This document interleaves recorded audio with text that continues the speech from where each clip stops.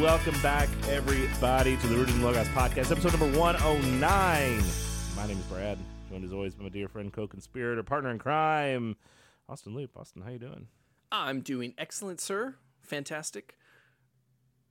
A couple more words I can't think of off the top of my head, but I'm doing great. It's fine. I feel like you were wanting to add on more to waiting. that. Yeah. I was waiting, but it's gone.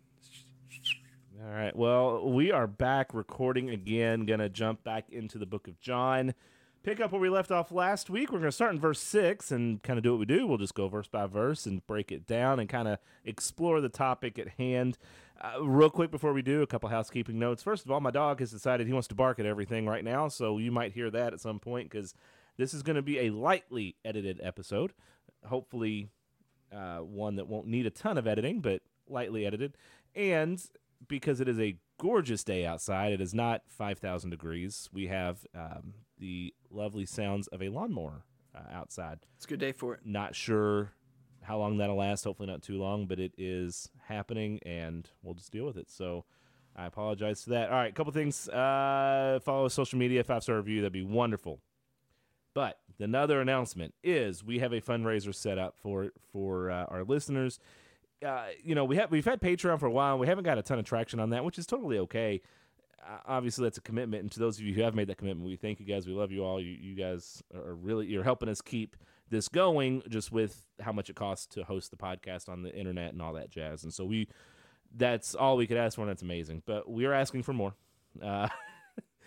We are doing a fundraiser to get us a booth at Winter Jam. We want to do a booth at the Lexington and Louisville Winter Jams in 2024. Yeah. We don't have those dates yet. They haven't announced it. They haven't announced the lineups, but Louisville is typically somewhere in March, usually toward the end of March. It's actually usually one of the last tour stops of Winter Jam. I think so. Most years. And then Lexington is somewhere January, February, typically. So that's kind of what we're hoping for. We're hoping to get one in each. Now, we're asking for $4,200.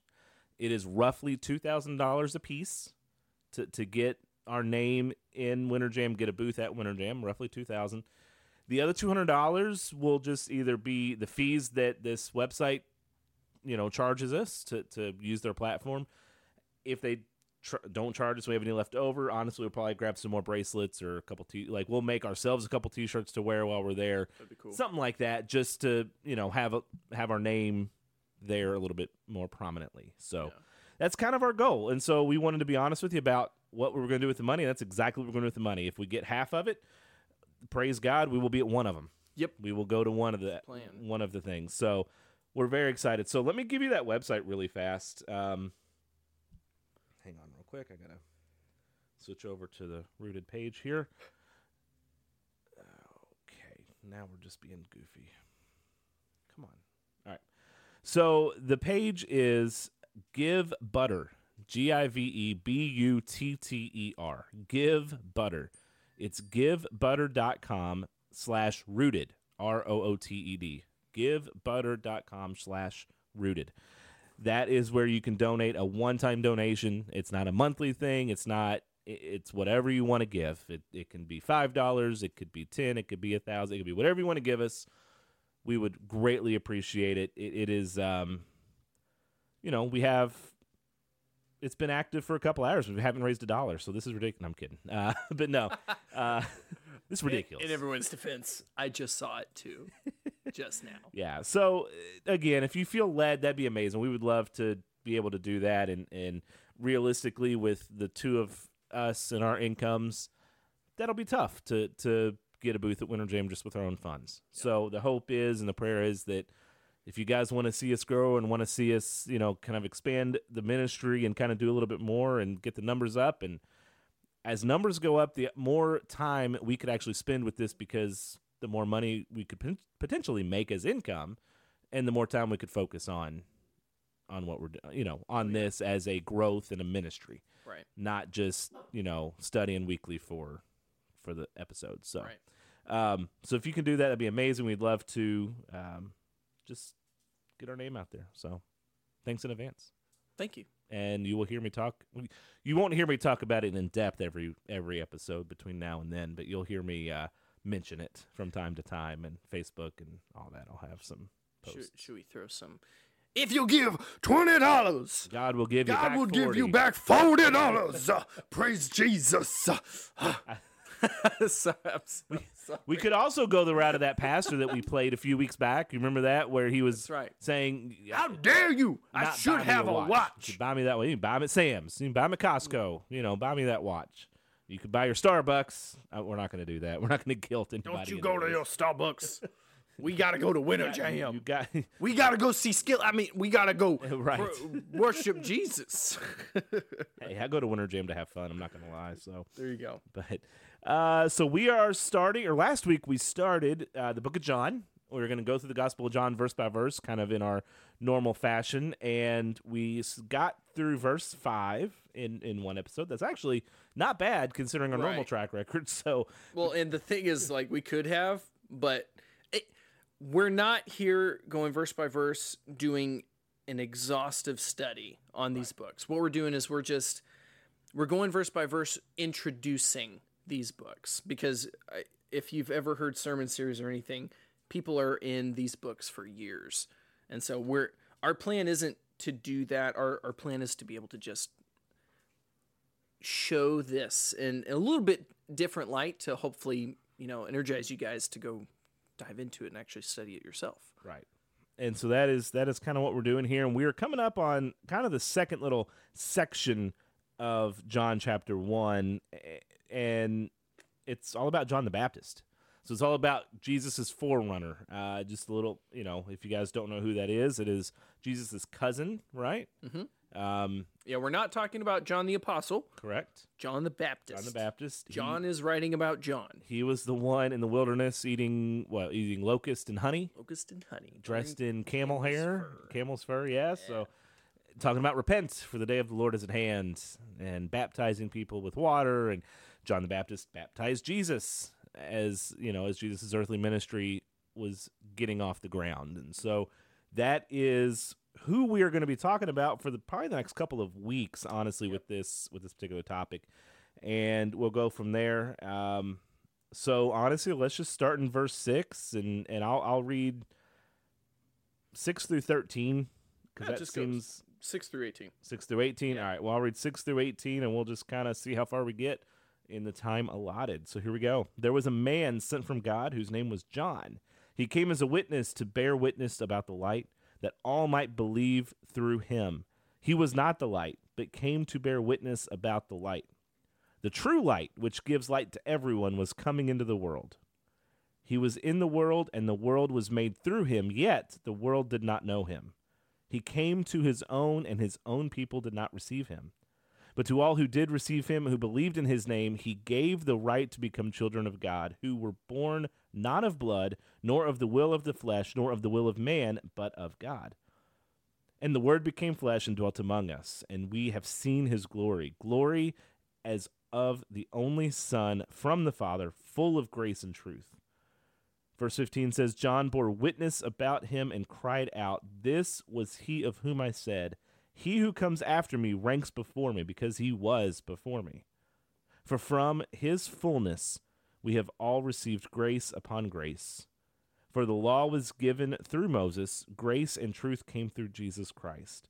No one has ever seen God, the only God who is at the Father's side. He has made him known."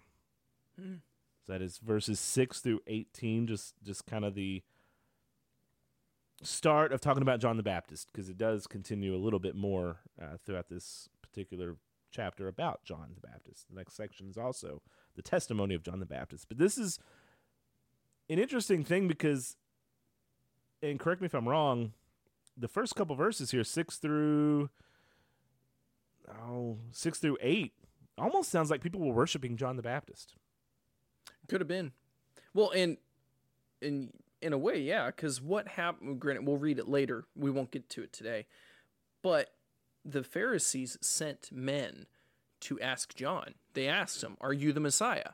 He says, "No, I'm not." He says, "Are you a prophet?" "No, I'm not." "Are you Elijah?" He says, "No, I'm not." So, yeah, they're asking all these questions. They're like, "So why are you baptizing?" We won't spoil it. But yeah, they're wondering if he's the guy. And he's over here like, "No, I'm not the guy." Not the guy. And it's very easy for people to start to worship someone like this. Especially, it's been what, 400 years since their last prophet. Yeah. Now, a lot of people point to today. They point to John the Baptist as the last prophet of the Old Testament. I have an issue with it. It sounds good and it makes sense, but literally when they ask John later, "Are you a prophet or the prophet?" he says, "No, I'm not. I'm just a voice crying out in the wilderness, make straight the way for the Lord." So he is not a prophet, but he is a very, very special man. Later, as we'll read, Jesus himself says he is the greatest man born of woman. Like, wow. The Son of God, the King, says of this man, he is the greatest born of woman. And even going later to say how basically he's the greatest on earth, but the least in heaven is greater than he. So later we'll read that, but it's just, mind-blowing stuff. But yeah, they were starting to look at him as this Messiah figure, as this prophet. And later he says, "No, I'm not." But it's interesting. So what we were talking about last week, how this was written a little bit later and how people contest how it wasn't John and why it wasn't John, and why would someone be able to recount things like this, 50 years later? Well, like we said last week, they told this. He said these quote unquote stories over and over. He told people about this all the time. And later we'll read it, correct me if I'm wrong. There are two disciples that are following John the Baptist. And when Jesus comes strolling by, John the Baptist says, "Behold the Lamb of the world." And the two disciples start to follow Jesus. And John is one of those disciples. John was one of the disciples that was following John the Baptist. And so he had this very personal relationship with John the Baptist. So he knew these things. He saw these things. And so there was a man sent from God whose name was John. He came as a witness to bear witness about the light, that all might believe through him. So, stopping right there. What is John the Baptist not? We talked about earlier. He's not a prophet. He's not the Messiah. He's not the Messiah. He's not who's going to bring about salvation. Yep. But he's not the light. He is not the light. Now, very, very big distinction I think we should lay out too is John the Baptist, correct me if I'm wrong, I don't think I am. He had the Holy Spirit within him. So I would. So when think so. Yeah. So this would be the first, because throughout the Old Testament, it's the Holy Spirit rested upon them. And maybe every once in a while they were filled, but then the Holy Spirit left. It didn't reside there. This is the first man that we know of here in Scripture that the Holy Spirit resided in. So the Holy Spirit was within John, even to the point where when he was, I believe the time was 6 months. He was 6 months old in the womb of Elizabeth. That when Mary, the mother of Jesus, having Jesus in her womb, came and just hearing Mary's voice, John in the womb at 6 months gestation leaps. Yeah. Now, I have 5 children. I have felt, somersaults within my wife's belly before. It's awesome. But even to the point where it says Elizabeth was filled with the Holy Spirit and she knew. So John has the Holy Spirit. Okay, he has God within him, but yet he is still not the light of the world. So making that distinction. I mean, still a sinful man. Still a sinful man, yeah. Still a sinful man. And, verse 7 very clearly states what John's purpose was on earth. he came as a witness to bear witness about the light, that all might believe through him. And now this is interesting. It's a lowercase h, so it is not talking about believe through him being through Jesus Christ. It's basically John. His whole purpose, his whole bout in life, was to get people to believe in Christ. Yes. Tell people about Christ, bear witness to Christ, to Jesus, to this man from Galilee, to get them to believe. Yeah. That was his whole purpose. Well, and it's interesting because as we read on to it, he's not starting his ministry saying Jesus is the Son of God. He's not going around saying Jesus is the Messiah, be baptized. He's going around saying the light of the world is coming. I am here before, he is coming after me because he is before me. But he's not going around saying it's Jesus, that's him, until later. Right. But he's his cousin. He knows Jesus. Again, 6 months in the womb, he leapt. So he knows. But it's so cool and so interesting. Going back to Scripture, it's Jesus' time was not yet. John knew that. Right. Because of the Holy Spirit within him. He knew that the time for Jesus' ministry was not quite ready to kick off yet. But he was in full swing with his ministry, paving the way for Christ's.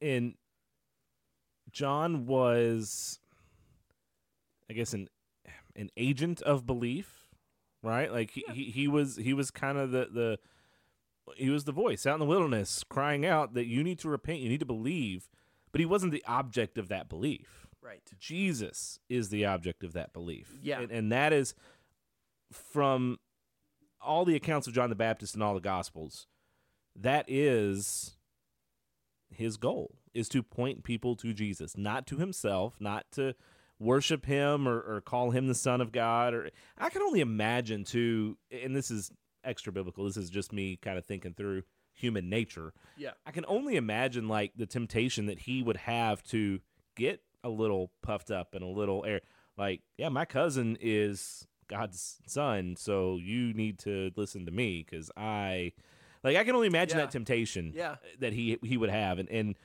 there doesn't seem to be any indications in Scripture that he succumbed to that in any way. Like, he stayed humble, he stayed very true to his mission and to his calling. Obviously, we believe he was a sinful man, and so I'm sure there were issues not recorded in Scripture with his sin nature, but he stayed on mission, stayed on task, realized again that he was not the object of the belief. He was just someone telling people about the object of the belief. Pointing, yeah. Well, and I firmly believe God protected John the Baptist. Or I guess let's make a distinction. John is not Baptist or Southern Baptist. I guess let's refer to him as John the Baptizer. Yeah. So, okay, John the Baptizer. I firmly believe God protected him from a lot of that.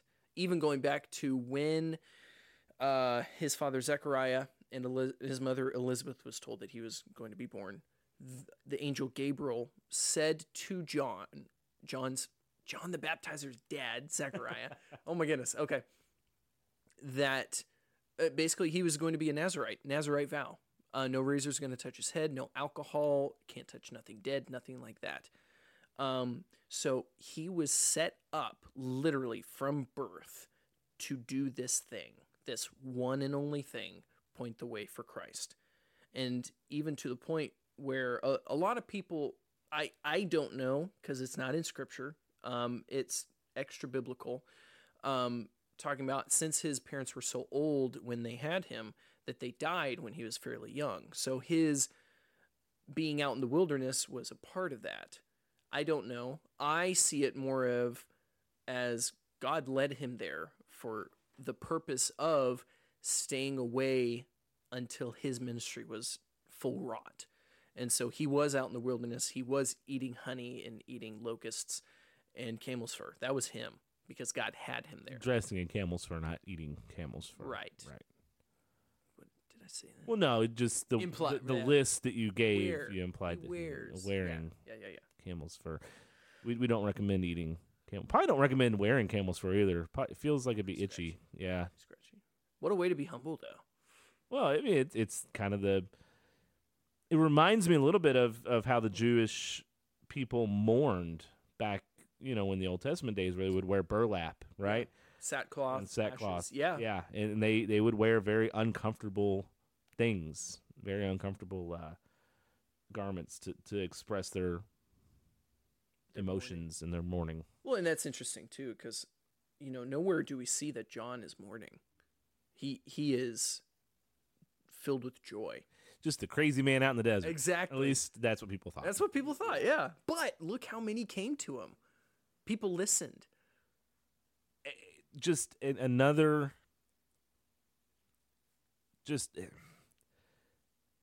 point, another indication that just preach the truth. Yeah, yeah. We talked about this in the Lost episode, and we're not going to get into what we talked about in the Lost episode, but one of the points that I brought up and that I've heard other people bring up as well is the truth draws people in. You don't need all that extra crud in there, right? Like, you don't need all that extra nonsense.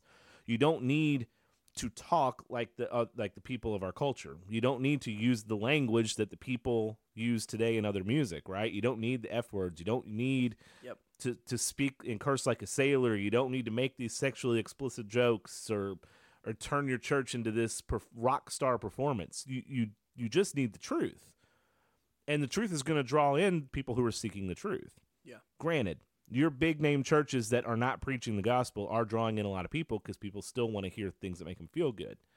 But if you're preaching the truth, just as John the Baptist is, you're going to be called crazy by some. You're going to be called, in our day and age, bigoted and homophobic and racist and all these things. You're going to be called these names. And you're going to be ostracized for it by the culture. But there are going to be people who want the truth. And if you preach the truth, I heard John Cooper refer to it as Jesus' aroma will draw people in. Yeah. We don't have to do all this extra stuff that the world does. And I'm not saying lights are in church are bad, drums are bad. I'm not saying any of that. I'm saying adapting to the culture in such a way that we're compromising our values. Exactly. We don't need to do that. Yeah. Just preach the truth. That's exactly the image I get here with John. Out in the desert, eating locusts and honey, wearing camel's clothes, that crazy man out in the desert. But wait a minute. Something he says is intriguing. Yeah. Let's go listen. Yeah. Well, and for me... Also, if your pastor's not wearing camel out in the thing, he's probably not a Christian. I'm going to tell my pastor that. There you go. No, and even looking at, street preachers nowadays, there is a lot that, in my humble opinion, don't do it right. Very off-putting. The seasoning with salt and light, as Scripture says, is not there. But there's a lot that do it very well. And for me, this goes to, I believe, point us to do stuff like that. Go out into the world and go on a street corner. What was John's mission? He was a man on a mission for sure. But what was he preaching? What was he telling people? Repent. Repent, telling them what you're doing's wrong. Repent, confess, say it's wrong, and then turn away from it, and then come to the Messiah. Do the same thing. If you were out in the world and you don't know what to say, go back to Scripture. What did John the Baptizer say? Repent. Repent. Turn away from what you were doing. What you're doing is wrong. So if you have the inclination of going out and telling people about Christ, okay, you have plethora of scriptures to use. So many things. Yeah. But if you don't know what to say, if you don't want to offend people, you're going to have to step away from that a little bit. Because if you're going to look at someone and say, repent, it might offend them. But if it is good for the greatest man to ever be born to woman on the face of the planet, and that is what God had him doing, I'd say it's good enough for us too. I do have a small, annoyance with the street preachers, just in a sense of, in our culture, in our day and age, man, that just turns people off so much. It does. And it's so hard. I don't know. I struggle with that because I'll Yep. sit there and I'll run across them at various events and things that I'm going to or a part of or whatever, and I'm like, man, I like 90% of what you're saying, and I agree with probably 90% of what you're saying. Yeah. But man, we gotta try a different tactic here, a lot bro. of it is 'Cause presentation. it is. It's presentation, Yep. and you know, yeah. Well, and it's try not to be. You know me. Try not to be too. What's the word? Not judging, but Condemning, not maybe, even or condemning. It's just scrutinizing when you see something, you're listening to something, and your guard's up all the time, which is good. We're supposed to criticize. Oh my goodness, I can't think of the word. I'll come to it later. But yeah, like you're saying, like you agree with 90% of it, and you might not agree with the 10% that is presentation. But it's like, okay, is what they're saying good? But I'm just over here like, I don't really want to associate with this. Or is that your flesh and you should be like, no, this guy's right. And so I think that's one that we need to pay attention to. Like, for one, I remember it was when Emily and we weren't married yet, we were engaged. And we went to a Shania Twain concert at the M Center. man, And so we were in line. that song takes on a whole new meaning in 2023, doesn't it? It does. We're not going down that rabbit hole, Brad. I knew as soon as I said Shania Twain. Anyway, no, we're in line waiting for the doors to be open. And this guy gets up with a megaphone, stands on a soapbox, not a soapbox, but it stands literally on a box. And instead of preaching the gospel, There's a slight chance I know who that man is too, but we'll talk about that later off the air. I don't remember. We'll talk about that off the air. Okay. Continue. Well, no, he gets up and he starts just railing on all of us, saying we're sinners, which I'm like, yeah, that's true. But then he says, we're evil, we're wicked, we're going to a sinful concert. And I'm like, okay, on one hand, yeah, Shania Twain is not a Christian that I know of in any of her songs. But I'm sitting there and I'm listening, and I like I'm agreeing. Like, I'm like, yeah, like we're sinful. Yeah, we're evil. Yeah, we're debased. Yeah. But I'm like, all right, so where's the grace here? Where's the truth? Where's Christ? Whereas you have been forgiven, Christ loves you type deal. And again, you know me, I'm not the guy that needs all Christ's love all the time. I'm like, give me some of that wrath. I'm Old Testament too. But there was nothing. Yeah. It was just all condemnation, and I'm waiting and I'm waiting and I'm waiting. And if I were there now, I would have gone up and said something. Back then I didn't, and I wish I did. But it was just all condemnation. There was no even repentance. There was no calling for repentance. And it was so off-putting, but for both Emily and I. We're like, we're believers. We're Christians. Right. And there were a lot of non-believers there. I'm like, man, there is no salt. There's no light here. No. It does, and they've given themselves. This has gone down such a weird rabbit hole, but they've given themselves John the Baptizer. It's fine. Yeah, they've given themselves a bad rap because you have the people like the Westboro Baptist Church, who I find disgusting. Just that group of people. I want to say they're in Kansas. I don't remember exactly where they are, but they're the ones that protest, funerals of soldiers, and they protest God. They write, and I'm going to just say the phrase that it says there. So excuse me, but they write the signs that say God hates fags, and they do all this, and I'm like, that is not Christianity. That is not. It's not loving your neighbor. It's not loving your neighbor. That's not what we do. That's not what we are. We call out sin when we see it, and we speak truth, and we do it in a loving way. But also, again, I go back to this line. I'm sure I've said it on this podcast sometime, multiple times probably, but that line in that Casting Crowns song where he says, God's got to change her heart before he changes her shirt. It's we call people to Christ, and we call people to him and say, listen, there's a better way to do this, and there's a better way to live. There's a life that we can live that is more fulfilling, more rewarding, more satisfying. Yeah. And it's through Christ. It's through denying our sinful flesh and our sinful desires and practicing that self-control and not giving into every desire that we have. And then God makes the change. Yes. We don't make the change. We're not change sparker. We're not. We don't change people. Right. The Holy Spirit, God, changes people. Yeah. We call them to that change maker. Exactly. Right. We call them to that person. And what I see with these,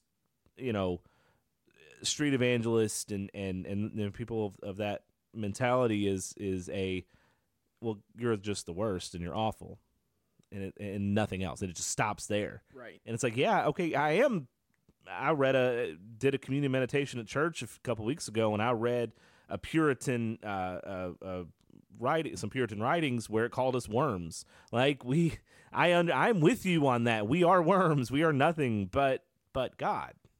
Right. But grace, but love, but mercy. And so it's that balance. And yes, you come as you are. You don't stay that way, though. Exactly. Yeah. And that's where I really have that rub with people that are standing on the soapboxes outside of concerts, outside of events, trying to preach the gospel. And I'm like, man, I applaud some of it. Right. But also, I also know, like, even as a Christian, as a believer, I look at that, I'm like, man, I just don't know if this is the right way to go about this right now. Yeah. And I see everyone around them who probably aren't believers, and they're just snarling and, just right. at best ignoring, at worst, making comments or poking fun. I'm like, this is not effective in today's day and age. Yeah. Well, and that's one of those things like, maybe a topic one day. What is effective? What is effective evangelizing? Anyway. And so this is something I actually think my heart's been softened to over the past couple of years. Man, rabbit trail, but it's fine because it's applicable. Talking about sharing the gospel in public, because God doesn't change. God had John doing this for a reason. Yeah. And I honestly still believe that this is applicable today. Again, going back to presentation, doing it right. We've heard and seen the things done wrong, but I have seen it done very well. And actually, foreshadowing for a later episode, we're actually going to have somebody on who is and does that very regularly. He actually went over to Israel, and he was street preaching with a group of evangelists during Israel's Pride Festival. So we're going to be hearing about that. I'm pretty excited for that, so heads up for that. But being able to go out into the world on a street corner, in the middle or on the edge of a river, and calling people to repentance and calling them to be baptized. I mean, okay, going back to the Great Commission, what does he call us to do? He calls us to baptize people in the name of the Father, Son, and Holy Spirit, to disciple them, share the gospel. That's what we're supposed to be doing. So for me, it's intimidating because I've never done it before, but like I wouldn't mind it. I'd like to actually. But again, it all goes back to doing it the right way, making sure you are salt and light. There are two types of salt, one for preservation and one for taste. Preservation is for Scripture. We preserve Scripture, but for taste is for people, is to get them to Scripture. And then we're to be light. Again, which is interesting, going back to what we're talking about, okay? So verse 7, he came as a witness to bear witness about the light, that all might believe through him. Verse 8, he was not the light, but came to bear witness about the light. We are bearing witness about the light that has already come into the world, and it is in the world. The king is taking dominion, and we are his agents fulfilling that. We're spreading through the Great Commission all over the world.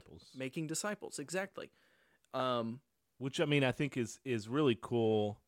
You've heard Atticus been on the show a couple of times, and the organization that he works with, they're making disciples. They are out there living out the Great Commission and doing some amazing things with people in other countries, and really focusing on the idea of making disciples, not just a Right. quick little short mission trip where people emotionally convert to Christianity and then we just Right. leave them and there's nothing behind. It's no. We are going to meet with you because our technology is so amazing. We're going to meet with you across the world weekly, monthly, day, Whatever you need. it is, and we are discipling you and we are making you a disciple. We are training you to be a disciple who then can go make more disciples. That's their It's an amazing motto. thing. Not their motto, but making disciples who make disciples who make something to disciples. that effect.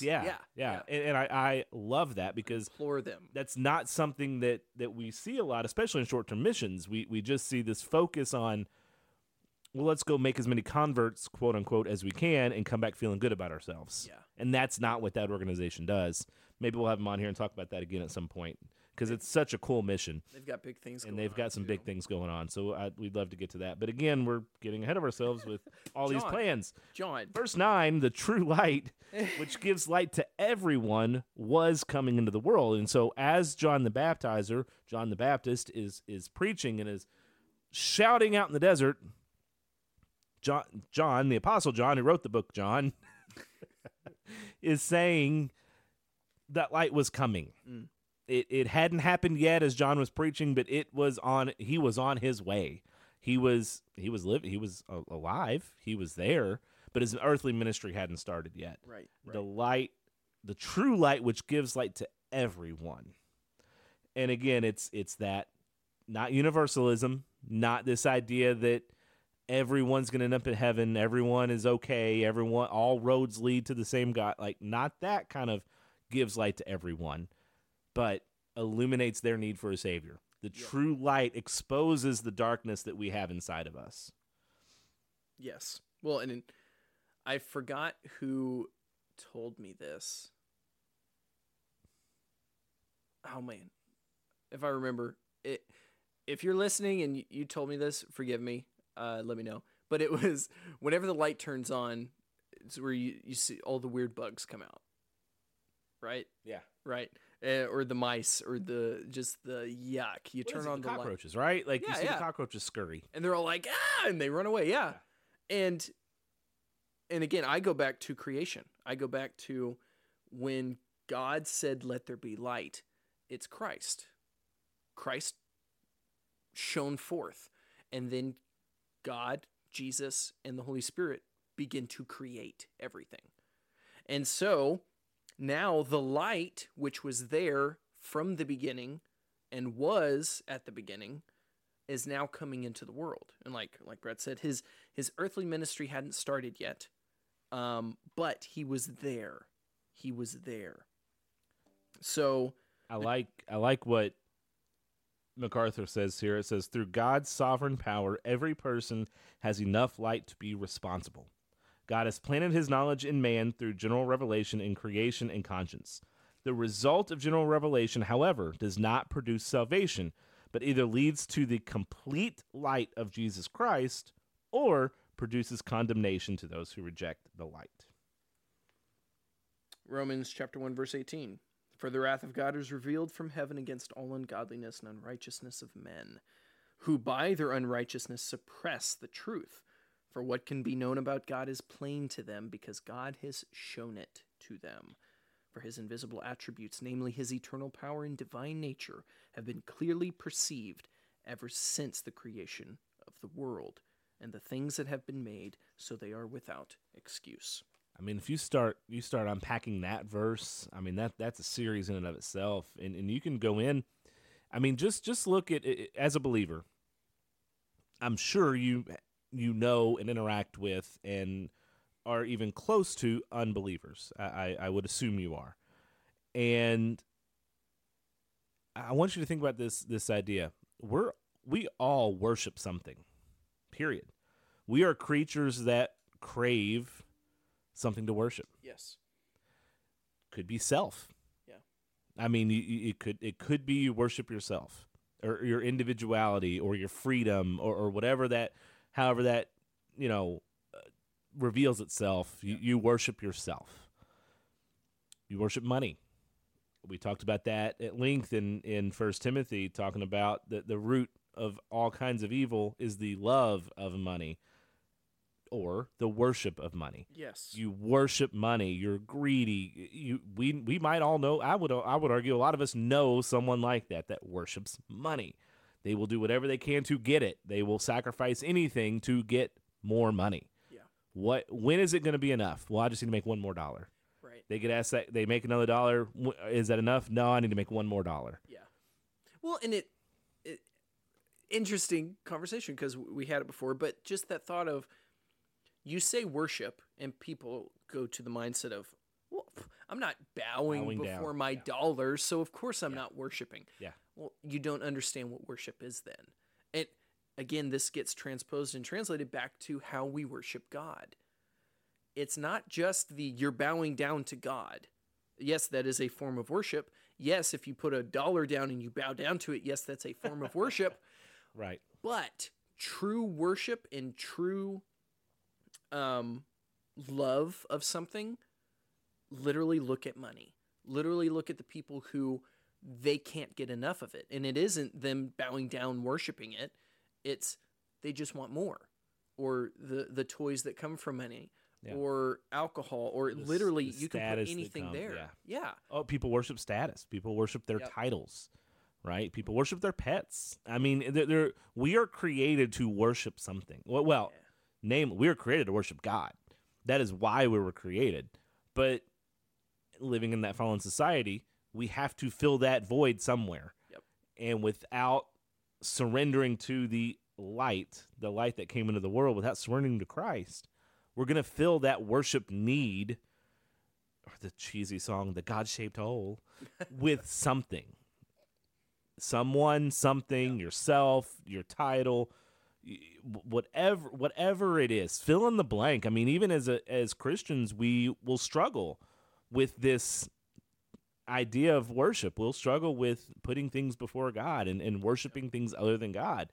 So look at your own life and think, what do I struggle with when it comes to what do I put before God? What do I worship, quote unquote? What do I worship besides God? Yeah.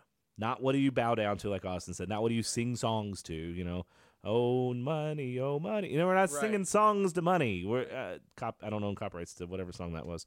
It was less Yeah. than 5 seconds, sir. Oh, fine, okay. Yeah, so but the point stands. Yeah. We're all made to worship.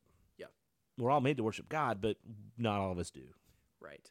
Well, and if you don't believe that, I would just say, look at history. Literally every single person's group of people throughout history have worshipped something. The Native Americans to the Aztecs to the Incans, all the way to the European side, the Britannians, the Vikings, the Chinese, literally everyone. If they're not serving the God, Yahweh God, they're serving something that they've made. They are serving another God because it is innately within them to serve something, to worship something. And if they're not bowing down, okay, modern day, America, Exhibit A, you will meet people that, quote unquote, atheists, right? They don't believe in any God, but that's a form of belief. But anyway, but they are their own God. Right. Again, they're worshiping themselves because they are satisfying their own desires whenever they want. But it is still worship. So yeah, we worship the light of the world. The light, not a light, the light that came into the world.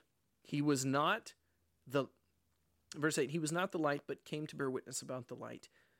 The true light, which gives light to everyone, was coming into the world. He was in the world, and the world was made through him, yet the world did not know him. Again, going back to Trinity. Going back to, he was already in the world before he came in the world. But he And wasn't the whole revealed. world was made through him. Yeah. And it's just like, But he hadn't been revealed yet. and he hadn't been, it's like, oh my goodness. He was prophesied about, he was talked about, he was alluded to, he was ultimately he was worshipped. I mean, he was a part of the Jewish worship, that Messiah, that forthcoming Messiah. Yeah. and But they had no idea. they had no idea who he was. They had no idea what it would look like. They, of course, had, because, again, we're dumb humans, they thought it was a political leader that was going to overthrow Rome.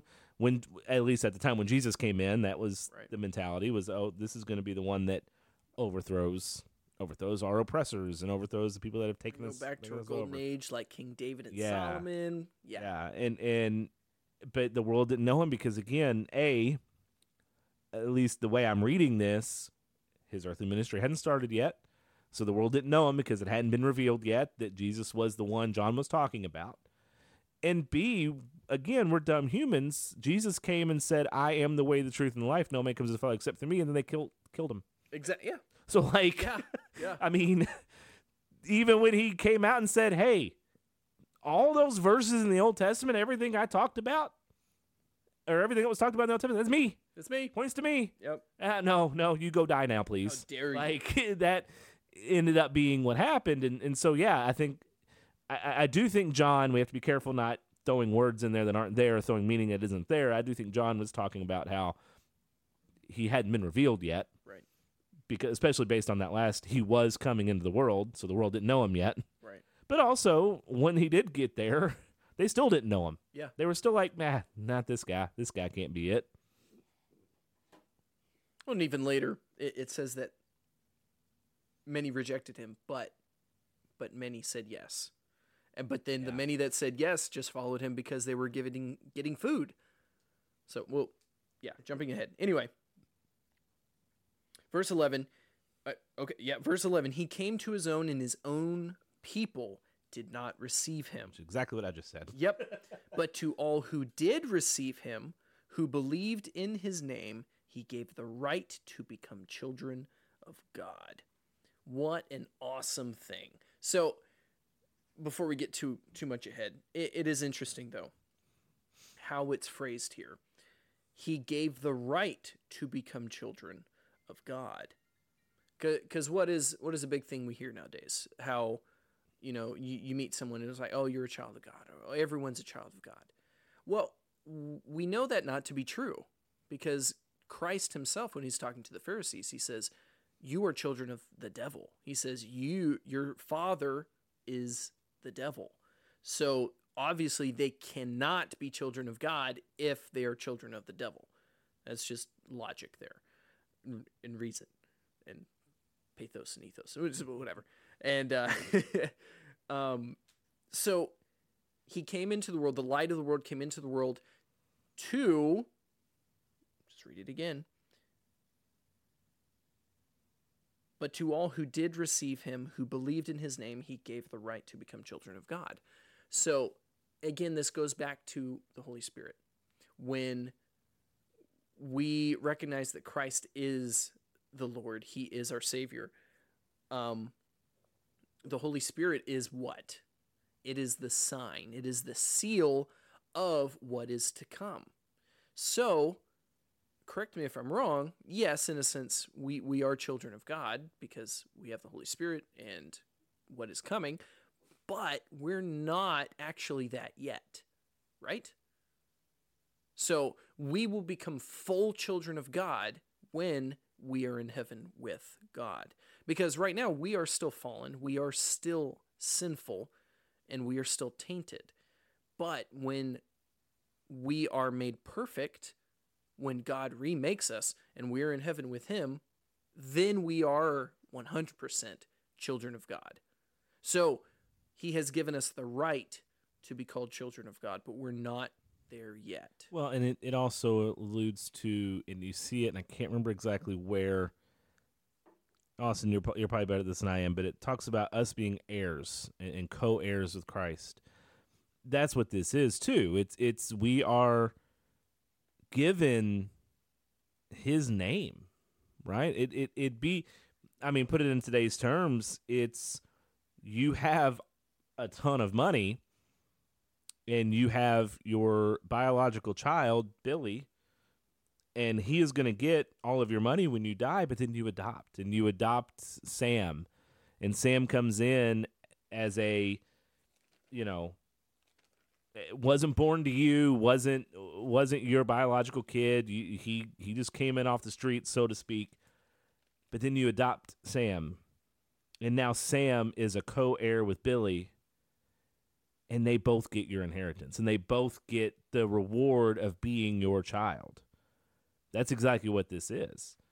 He is giving us the ability to enjoy the inheritance that we didn't earn, we weren't born into, we weren't, we did nothing to gain it or earn it or deserve it or whatever, but we've been born into or grafted in. We talked about that in the past.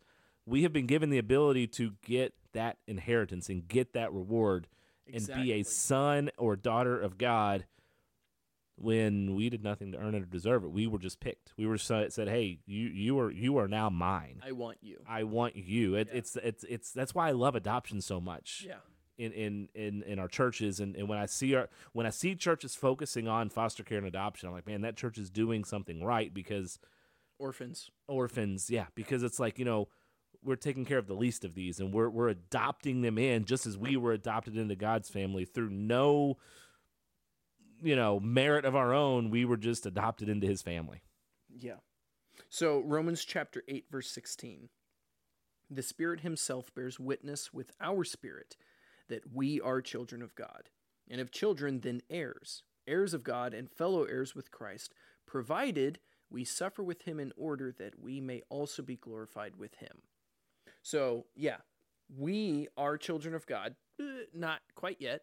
We have got that seal of approval. We have gotten that seal and that promise saying, you are mine. And when you are up here with me, you are heirs with my son.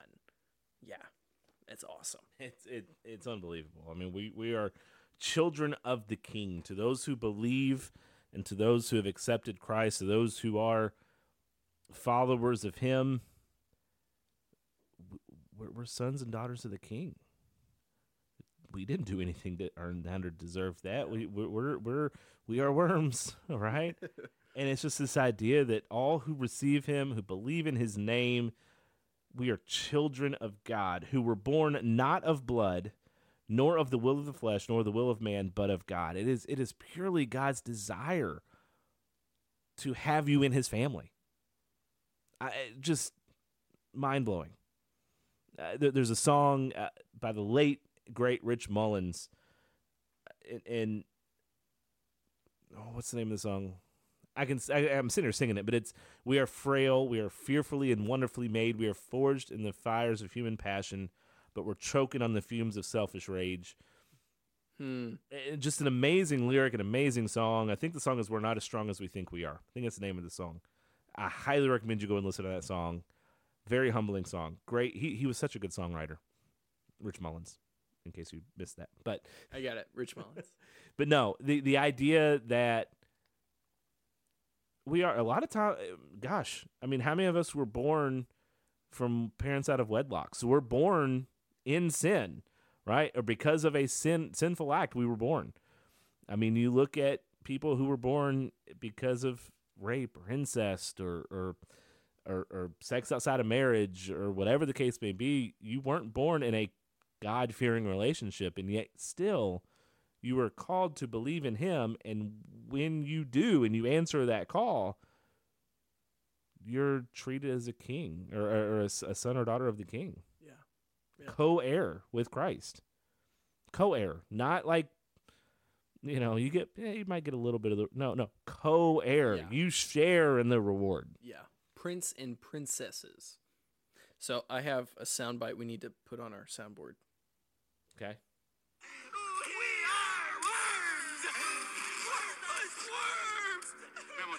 Memo to me, maim you after my meeting. Sorry. I like that. Hercules, it's fine. We are worms. Verse 12.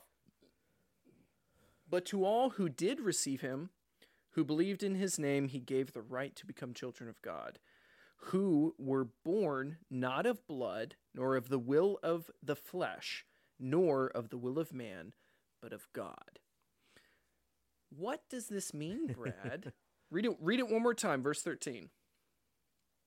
who were born not of blood, nor of the will of the flesh, nor of the will of man, but of God. So does this mean we chose God? Does this mean by our own blood or our own merit we got to choose God?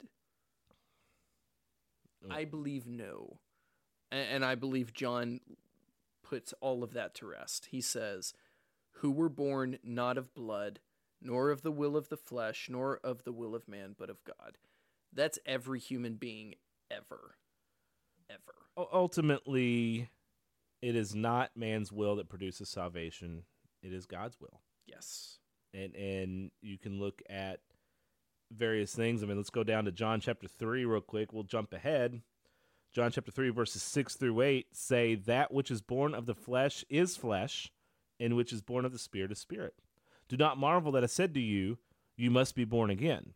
The wind blows where it wishes, and you hear its sound, but you do not know where it is coming from or where it goes. So it is with everyone who is born of the Spirit. You can go to Titus 3, verse 5. I'm going to jump down there really quickly. Yada, yada, yada. Talk amongst yourselves for just a moment. Titus 3, verse 5 says, he saved us, not because of works done by us in righteousness, but according to his own mercy, by the washing of regeneration and renewal of the Holy Spirit. And then finally, 1 John, another, book written by the same guy we're reading right now. But 1 John chapter 2, verse 29, and it says, if you know that he is righteous, you may be sure that everyone who practices righteousness has been born of him. There are so many places throughout Scripture that point to God being the author of salvation, not man. That God, in his will, in his sovereignty, is the reason why we're saved, not anything we did. We'll get into the weeds in this, and we're not going to do that. Or we could get into the weeds, and we're not going to do that. We're actually going to do that here very soon, but not with us. We're going to do it with other people. But it's just, I can't. We can do nothing. Yeah. The free will that I have, the desires that I have, apart from God, apart from his hand being in there, apart from his guidance, his touch, his prompting, his prodding, his poking, and don't hear this in a negative way, his annoyances, so to speak, because we get annoyed when we're told not to do something that we want to do. Right. Right? But apart from that, I am 10 times out of 10 going to choose what my flesh wants. Oh, yeah. I mean, again, just look at your unsaved friends. Just look at the people who are not believers. They're always choosing their flesh. They're not doing things that are pleasing to God to please God. Right. Whatever they're doing is going to be chosen, or they choose their flesh. Right. I cannot choose God on my own. I cannot, without him in my life working, I will always choose what makes me feel good, so to speak, or what satisfies my fleshly desires. Yeah. And it's John, Titus, Romans, the Bible, Ephesians, Colossians. all talks about how God is the author of salvation. Yeah. And apart from his tugging and his pulling and his prodding and his poking and his work, I'm not going to choose him. Because I can't. Everything in my flesh, every part of me that is touched by sin is diametrically opposed to him. So, and I see that in chapter 1, verse 13. I believe we're agreed. Well, I think this is a good place to stop. I do too. Yeah. And Because I think the next few verses are going to be pretty intense too. oh yeah. And I got to edit this at some point today. Nah, So that little soundbite there at the very end, though, that little discussion of just that "but of God," that last verse there, kind of previews what we're going to be doing here in the next few weeks. Our plan is to have someone come on. We're going to talk about the Reformed theology. commonly known as Calvinism. I still struggle with that term because of all the negative connotations that come along with it. But talking about some of that Reformed theology, talking about the free will of man, the sovereignty of God, and how all that plays into it in that side of the debate and that side of the topic. And we want them, the whole goal is to almost be an interview style where we're Austin and I are neutral. I think you all probably know where both of us stand. I think you know which way we lean in this topic, in this conversation. But our goal, or at least my goal, I hope it's Austin's goal, I think it is to kind of remain objective when it comes to this interview style. Yep. And ask them the tough questions. And then we're also going to have someone that's on the other side of this, commonly known as Arminianism. I think there are other Free will. There's other terms for it. I don't necessarily like the term Arminianism either, so because of the connotations that can have. Yeah. Because I do think there's negative connotations on both sides, where both sides fall into terrible attitudes and actions and choices and stuff like that. So depravity on both sides. So like I'm totally there. But we're going to have both sides, and we're going to do a couple episodes with each, and we're just going to discuss it, and we're going to try to get both sides to present a biblical case for why they believe the way they believe, which is kind of the goal of this podcast as a whole, is to have a biblical understanding of why we believe what we believe. Yeah. And take the emotion out of it, take the anger out of it, take the vitriol out of these topics, and just say, okay, what does the Bible say? And show me where the Bible leans your direction. Show me why you believe the Bible leans leads you to believe the way you do. So that's going to be our goal. It's going to be the next couple weeks. I don't have an exact date yet. Austin and I are going to hammer that out here in a little bit. Yeah. But we're going to release some of those episodes. And in between there, we'll continue going through the book of John. Going to come back at verse 14 will be kind of where we start next. Probably next week we'll end up doing verse 14 or starting verse 14 and do another episode of John, and then we might take a little break and do these episodes and then come back and get back into the book of John as well. So we're very excited about what's coming up. Like I said, jump on Give Butter. It's a really weird website, GIVEBUTTER, Give Butter, all one word, givebutter.com/rooted, just the word rooted. That'll take you to our page. It's linked on our Facebook page. It's pinned to the top there. You can find us on that. I'll throw it on Instagram here at some point. You can find us on the Instagram as well. And that just help us get to Winter Jam and get the word out about our podcast. And who knows, maybe this can become a full-fledged ministry at some point. And that would be amazing. I was actually asked in an interview a few days ago, hey, what are your long-term goals? Like, what is something where would you, if you could have it your way, where would you be in the next few years? And I'm like, honestly, I don't really have a firm answer. I said, but it would be amazing if something like Rooted could be a ministry that actually provides a little bit of income where I could really focus on it. Oh, yeah. I think Austin would feel the same way, where if there was a way where we could do ministry together and have a little bit of a living off of it, it'd be incredible. And we could only do that if we get bigger, which also requires us to get better technology. It requires us to grow. I mean, and we can't grow without help.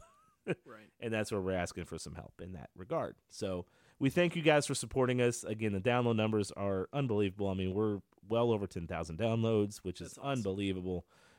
Can't thank you guys enough for that. It's humbling. And you know what? Honestly, if this doesn't grow and it stays like this, we're still going to do it. We're going to be faithful with it because I think it's something that we both feel called to do and still enjoy. And so if it only reaches the people it reaches right now, that's the word only shouldn't have been said there.